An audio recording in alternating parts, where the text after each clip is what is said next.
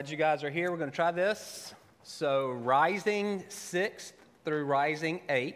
If you want, you can slip out with Emily, and you'll have a lesson that's geared to you. And rising 1st through rising 5th, if you want, and if your parents are good with it, you can slip out with Miss Katie in the back, and she will have there'll be a elementary geared lesson. So parents, when we're done, middle school parents, you'll go down the stairs and go to your left, and you'll run into these double doors, and that's where the middle school kids will be. Elementary school parents, if just one of you could go down the steps and then go straight down the hallway, the elementary room will be on the right, and then you can grab your kid, and you'll actually go out the exterior staircase and go down outside that way. And that'll hopefully keep too many people from being in the hallway at one time. A few more housekeeping things. So last week, our live stream fritzed out at 9, so that was in keeping. That stayed the same even when we moved. We can't do technology that great. And then also in keeping, so we have these 2 new bathrooms, and neither of them works right now. So if you need to use a bathroom, pick a different one. Go all the way down to the bottom of the bottom floor and go towards the left. And there's some bathrooms on the left that you can use. So that's stuck with us as well.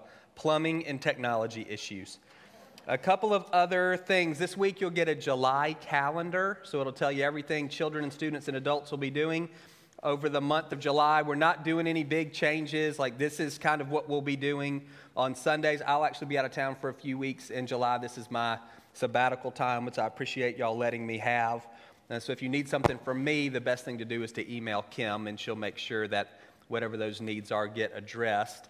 But our Sundays will continue to feel like this. We'll do kind of these 2 weeks at a time, give everyone a chance to sign up, and then if there are openings, then you can sign up for multiple weeks. I guess it's a target, it's obviously moving, would be to have more kind of, quote, normal church in August. So that would be our goal, is that we could offer a more full-orbed children's ministry starting in August. So you'll hear from the Stonebridge Kids team this month what that looks like for families, and then what we would need in terms of volunteers to be able to pull that off. But July will feel like this, and you'll get all of the other ministry pieces as well.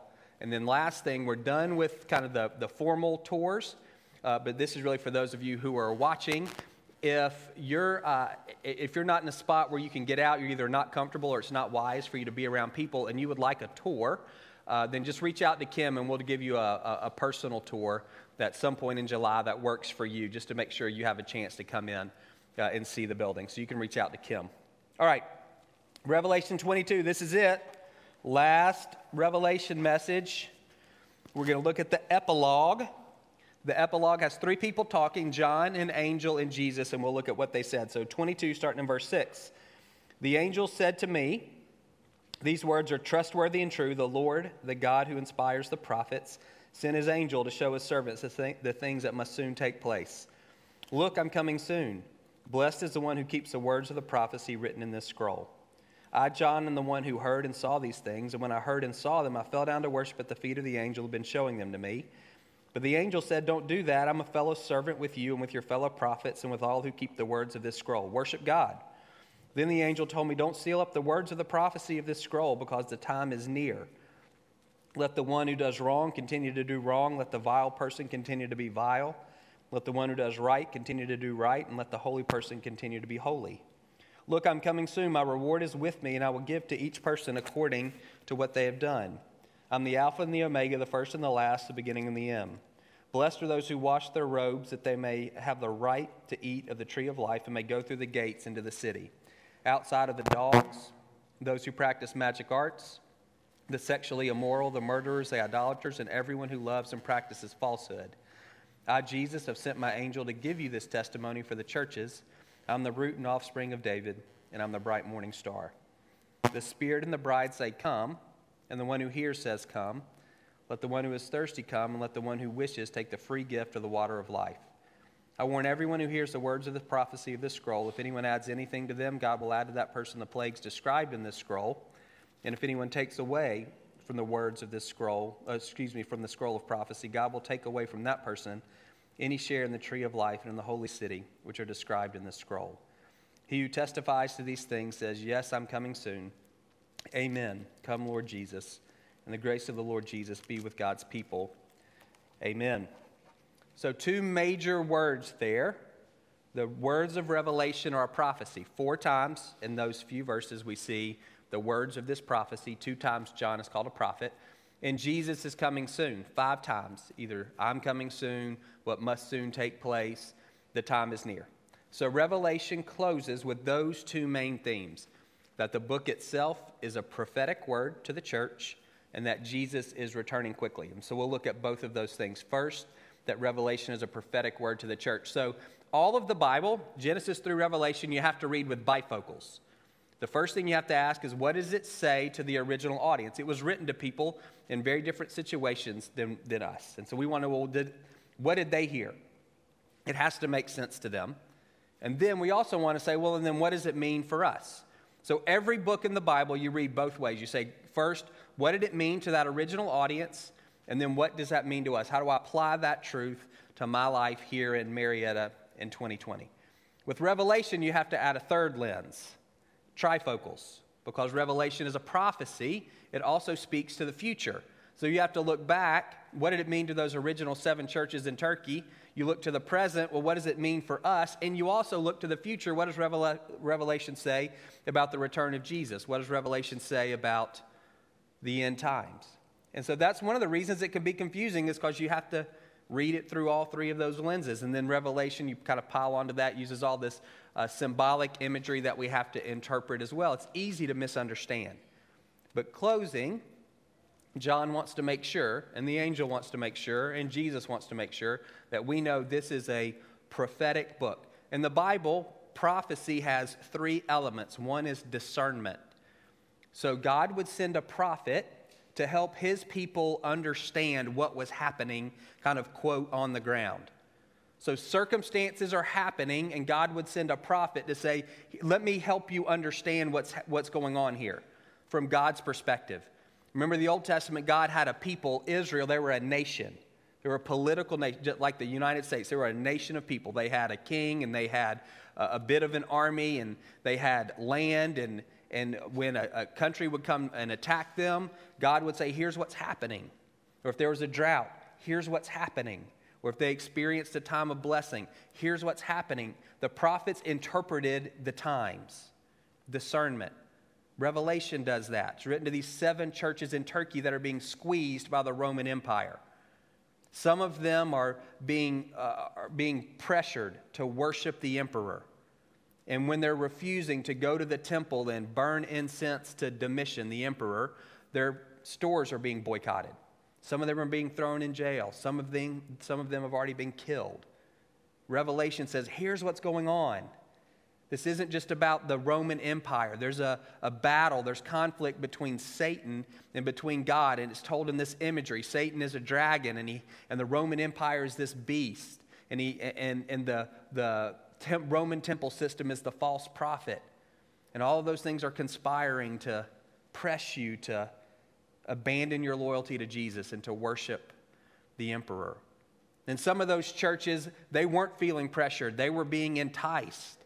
They were looking at Rome, and they were seeing the money, and they were seeing the influence, and they were thinking it'd be nice to be a part of that and to have some of that for ourselves. And they were being allured into a relationship with Rome, Roman culture. And again, using figurative language, that's Babylon, the great prostitute, and this prostitute is tempting you. And Revelation says, you don't want to align yourself with her. This is what's actually going on. Revelation is letting these 7 churches know, here's what's actually happening in your experience and in your time. Prophecy is discernment. Prophecy is also prediction. There is a future element. It's not just to satisfy our curiosity, but prophecy does say, here's what God is going to do. prophecy is discernment. Here's how you can understand what's happening in light of God's character. Prediction, here's what God is going to do in the future. And Revelation says that. Here's what's going to happen. God's going to judge the world. And initially, those judgments are going to be partial, and they're designed to draw people to repentance. Those are the trumpets that we talked about. And eventually, those judgments are going to be final, and they're going to be punishing those who've rejected him. Those are the bowls of his wrath. The Son is going to come back. Jesus is going to come back, and he's going to take care of the beast and the false prophet and Satan. He's going to take care of death and everyone who rejects him and establish his kingdom on the earth. That's the future. And then all of that leads to a response. The third element of prophecy, discernment, prediction, response. What are we supposed to do? None of it's just to satisfy our curiosity. It's not just information for its own sake. It's designed to say, and here's how you live in light of that. Here's what I want you to do. In light of what God is doing in your world right now, here's a faithful response. In light of what God is going to be doing in the future, here's what it looks like for you to prepare yourself. We've said dozens of times, the major takeaway from Revelation, God expects us to be faithful witnesses no matter what it costs. If you don't remember anything else from the last however many months we've gone through Revelation, you remember that. God expects us to be faithful witnesses regardless of the personal cost. To be faithful, to maintain loyalty and allegiance to Jesus, and to be a witness with our words and with our lives to demonstrate that Jesus is the King and that he's coming back soon to establish his kingdom on the earth. Revelation is a prophetic book. And you can imagine, we mentioned last week, in my mind, I know it started before, but the COVID crisis started on March 15th. That was the first Sunday that we didn't meet. It was March 13th, I think, when Kemp gave the press conference, and that everything kind of turned pretty sharply at that moment. So the last 3.5 months were three major crises: a global pandemic, a global recession, and national civil unrest. It's a time where we could use a prophet or two. Somebody who could help us understand what's going on in light of God's character and his activity. I hadn't read the book. Jeremy told me about a book, a very popular, famous pastor, author, theologian wrote recently on Corona. And he said, COVID is God's judgment on us for rebellion. I could not disagree more. COVID is disproportionately impacting people who are poor, people who are black, and people who are Hispanic. If God were to judge the U.S., I guarantee you he's not starting with poor minorities. He started with people who look like us. We need prophets. We need people who can help us understand what is happening in light of God's character. And hear me say, I'm not talking about people who are speaking on the level of Scripture. I'm just talking about people who know the heart of God.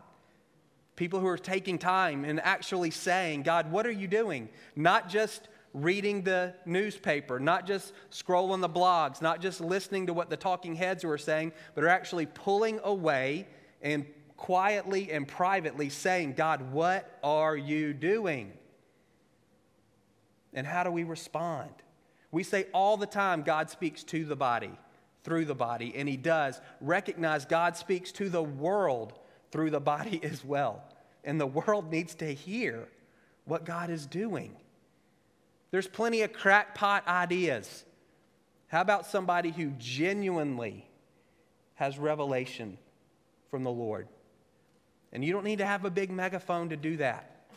That's just you with God. The spirit of prophecy lives within you, the Holy Spirit, asking God, what are you doing? And you don't even have to know, globally, it doesn't, right here in our community, what are you doing? How do we understand what's happening? And what does a faithful response look like? We all have the privilege and, I would say, responsibility as followers of Jesus. One of the greatest gifts that we can give to our community right now is context and perspective. And all of that comes from spending time with the Lord. Revelation is prophecy. Jesus is coming back soon. That was written 1950 years ago. Jesus is coming back soon. The time is near. These things must soon take place. A theme throughout the New Testament is called imminence, that Jesus' return is soon. His return is imminent. Paul says the time is short. Peter says the end of everything is near. The writer of Hebrews says the day, with a capital D, the end is approaching. 1950 years. Jesus hasn't returned. How do we understand that doctrine, that truth of imminence? The New Testament also teaches delay. Jesus in the parable of the 10 bridesmaids says the groom comes back after a long time. The parable of the tenants, the master comes back after a long time. So both of these truths, delay and imminence, are taught in the New Testament, and they create tension. And in New Testament times, within about 30 years of Jesus' ascension, people were already saying, I thought he said soon. The church was already experiencing this tension of imminence and delay. Peter addresses it, 2 Peter 3. You know this passage. Let me flip over there. I think it'll be on the screen for you as well. Verses 8 and 9. There's more context, but just for the sake of time. Don't forget this one thing, dear friends. With the Lord, a day is like 1,000 years, and 1,000 years are like a day. The Lord is not slow in keeping his promise, as some understand slowness. Instead, he's patient with you, not wanting anyone to perish, but everyone to come to repentance. Peter says, I get it. There's tension. Jesus said he was coming back soon, and he hasn't come back yet. This was probably 40 years after Jesus' ascension. Probably a little bit less than that, actually.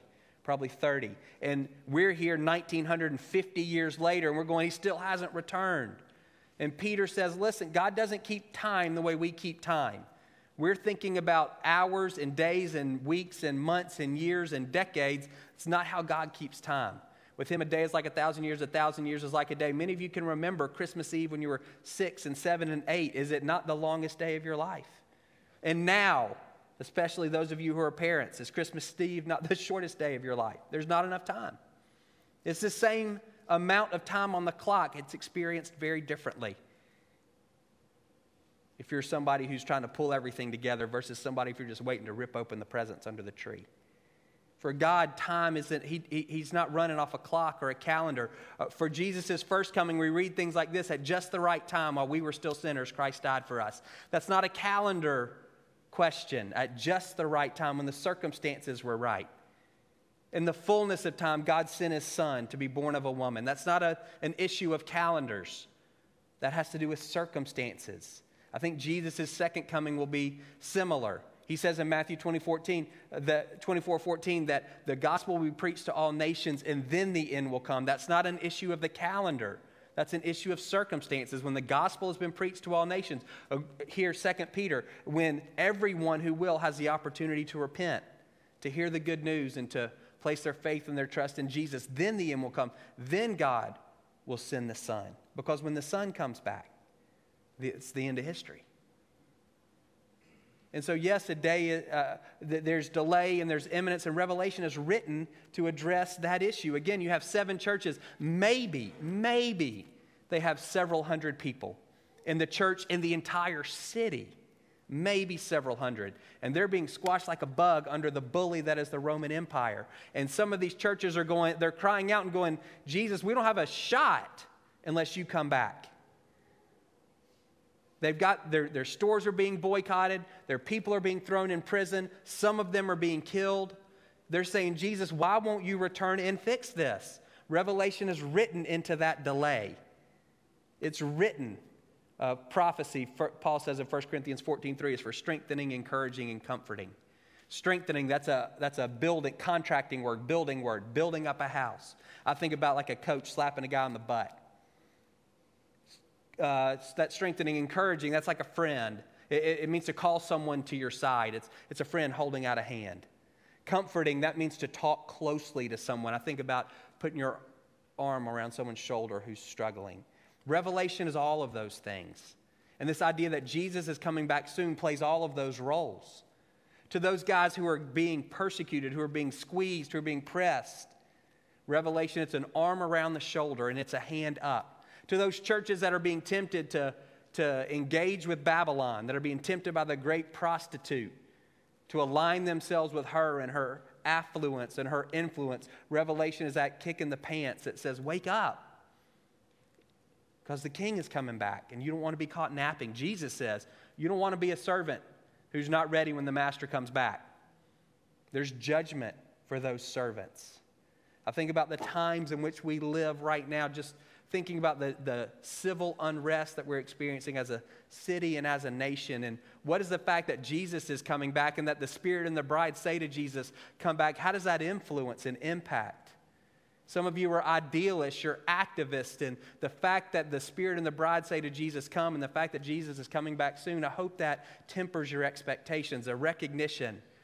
Racism is ultimately a sin of the heart, and it won't be fully and finally dealt with until Jesus returns. We see from Revelation 12, the enemy has been kicked out of heaven, and he is venting his fury on the earth. There's a cosmic battle going on, and that battle won't be brought to a close until Jesus returns. And so we're going to have to deal with an enemy. We're going to have to deal with people who are hostile to Jesus. We're going to have to deal with sin in our own hearts and in our relationships and in our community until Jesus returns. And so the fact that the Spirit and the bride say to Jesus, come, that reminds us he's the ultimate solution. He's the ultimate solution. And so that tempers our expectations about what we can accomplish. Doesn't matter how many statues we pull down or how many miles we march or how many laws we create. None of those things address the sin issue in people's hearts. But for those of us who are apathetic, maybe we're okay with the status quo. Jesus is coming back, and again, we don't want to be caught napping. We don't want to be the servant who's not doing his master's bidding, who's not executing his master's will when the master comes back. Another teaching about Jesus' return is it will be unexpected. There's imminence, there's delay, and there's a level of surprise, like a thief in the night. The day and the hour is not known. And so we want to make sure that we're busy about Jesus' business when he returns. And for some of us, it's easy to get complacent. We look at what's going on, and maybe it doesn't necessarily impact us deeply on a personal level, and we're just waiting on the next crisis or the next headline. Not helpful. I would say many of you in this room and watching, you're white. What's our response? Again, some of us, we're activists, idealists, and we want to get out there and get engaged. And I would say 100% do that through the lens of recognizing none of our efforts are going to bring about perfect results. Only Jesus can do that when he returns. Many of us, again, maybe you're just biding our time and we're a bit complacent, apathetic. We're part of the status quo. And I would say Jesus is going to return, and he wants to know, what have you been doing during my absence? A couple of things that you can be thinking about. James 1:19. Be quick to listen, slow to speak, slow to become angry. I think as white Christians, many of us, that's a great posture right now. Let's be quick to listen. Let's cultivate empathy and compassion. I have 2 kids that know how to drive. I don't have to tell either of them, here's what you do if you get pulled over. We've never had that conversation in our house. I don't know what it's like, and neither do you. And so let's be quick to listen. And that doesn't mean, being quick to listen doesn't mean you just listen for a short time. It means that your posture is, okay, you talk first. And you talk as long as you got to talk. Let's be slow to speak. For some of us, that isn't easy. Our opinions very quickly become our evaluations. Sounds like judgment. Let's just sit back and listen. Let's be slow to speak. Even kingdom words that need to be said. Words about forgiveness. I don't know that those need to come from us right now. Those words are better to come from the black church at the time that they deem it appropriate. It sounds pretty dismissive coming from us at this point. It sounds like get over it. And even if that's not our intention, that's what it sounds like.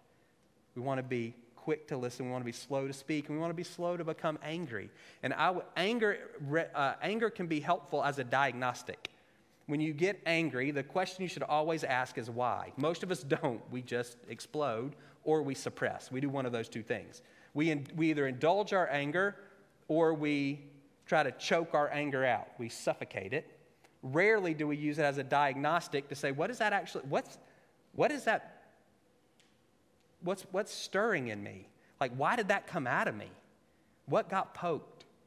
If you find yourself angry, I would say step back and ask the Lord, say, what actually is going on?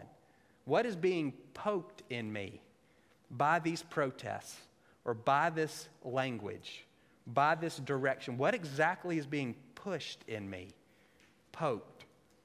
Bring that before the Lord. It may be righteous anger.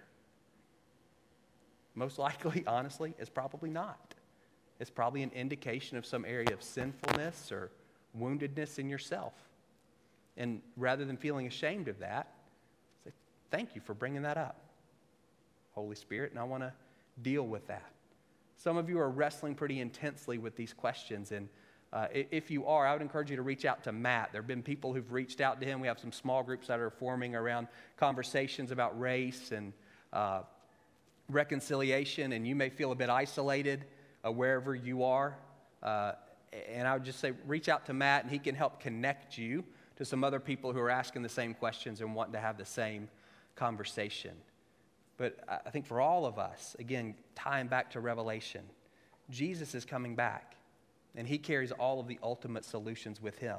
So all of our expectations of what we can accomplish in the Spirit, not in our flesh, in the power of the Spirit, are still tempered, because this is a fallen world, and it's not going to be fully fixed until he returns. And at the same time, for those of us, again, who can become a bit apathetic, it's a reminder that he's coming back. And we don't want to be sleeping on the job when he does. We're going to close with communion. You have 3 options. If you're at home, I'd encourage you to grab whatever you're using to take communion. 1 is you don't have to take it at all. 2, you have one of those little communion cups on the back of your seat. So you can use that for bread and for juice. 3, you can come forward and take bread and use that communion cup for juice. So the only juice is what's in that cup. And you can decide if you want to use that faux bread substitute on that cup, and it's just fine. We've done that for the worship nights. Or you can come up here and take this other bread. The gluten-free is on the round plates. The other is on the rectangle plates, and grab the whole thing. Like, take the whole little muffin deal. Don't just try to grab the bread out of it. We're going to take communion together. So we'll give the people that want to come up and get bread an opportunity to do that, and then we'll all come back together, and we're all going to take the bread together. We're all going to drink the juice together, okay? If you're not comfortable at all with what we're doing with communion, do not take it. You're not going to hell because you did not take communion this morning. God's fine with it. So we're offering it in the best way that we know how. And if you're not comfortable, then don't feel any pressure to participate. So I'm going to say a prayer. Bo's going to come up. And the first thing we're going to do is we're going to give you a chance to come forward and grab bread for those who want. And probably what would be best, we didn't think this all the way through, would be maybe a row, like a section at a time. That way we don't have a long line. So maybe I'll do that part. And so I'll just give each row a chance to come forward. Then everybody will come back together, take communion, and we'll close with a worship song. So y'all pray with me. I want you to think about this invitation. So the Spirit and the bride say, come, and then it gets flipped. We say to Jesus, come, and then Jesus says to us, why don't you come to me? All of you who are thirsty. All of you who are thirsty, why don't you come to me?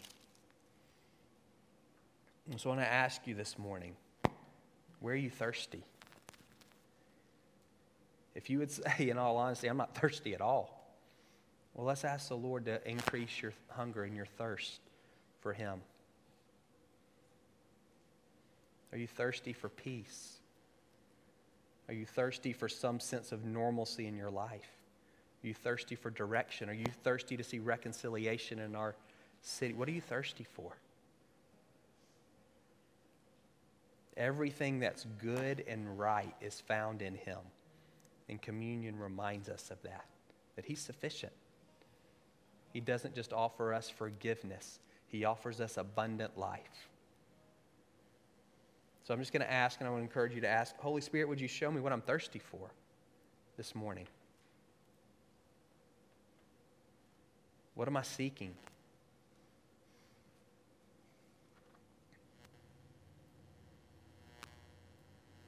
If God brings something to your mind and you know it's not righteous, you know it's not kingdom, it may be good, but it's not Him, I'd encourage you just to confess that. God, I've been chasing after the wrong things. I pray you'd forgive me. I pray you would deepen my thirst for you.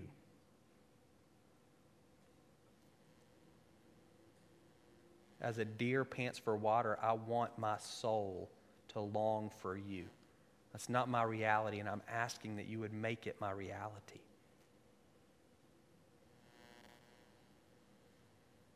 I want to be able to say that better is one day in your courts than 1,000 anywhere else. It's better one day in your presence is better than 1,000 apart from you. God, would you do that within me?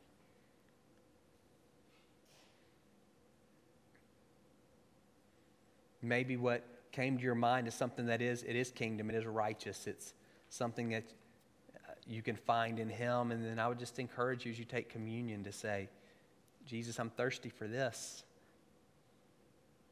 Ultimately, it's you, and it's this expression of your character, your life that I'm longing for right now in my own life, in my family, in my work, in this city.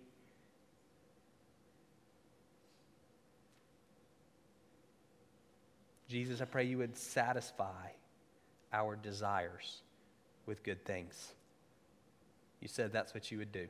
And I pray that you would for every child, every student, every adult in this place, everyone watching online.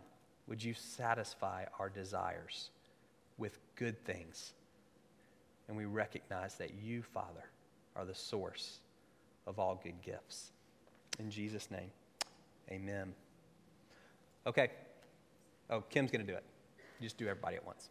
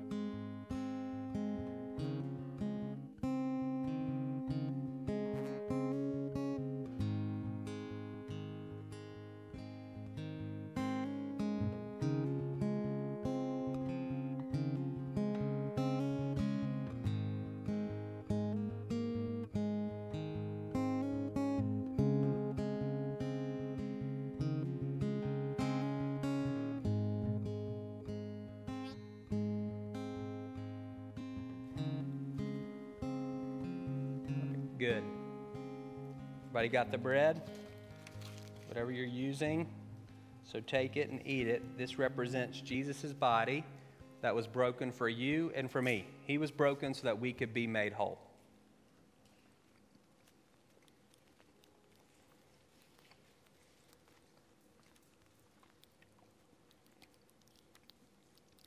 All right, do your best with the cup here.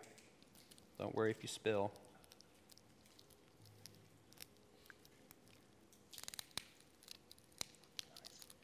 This juice represents Jesus' blood that was poured out for the forgiveness of your sins and my sins. He died so that we could be reconciled to the Father.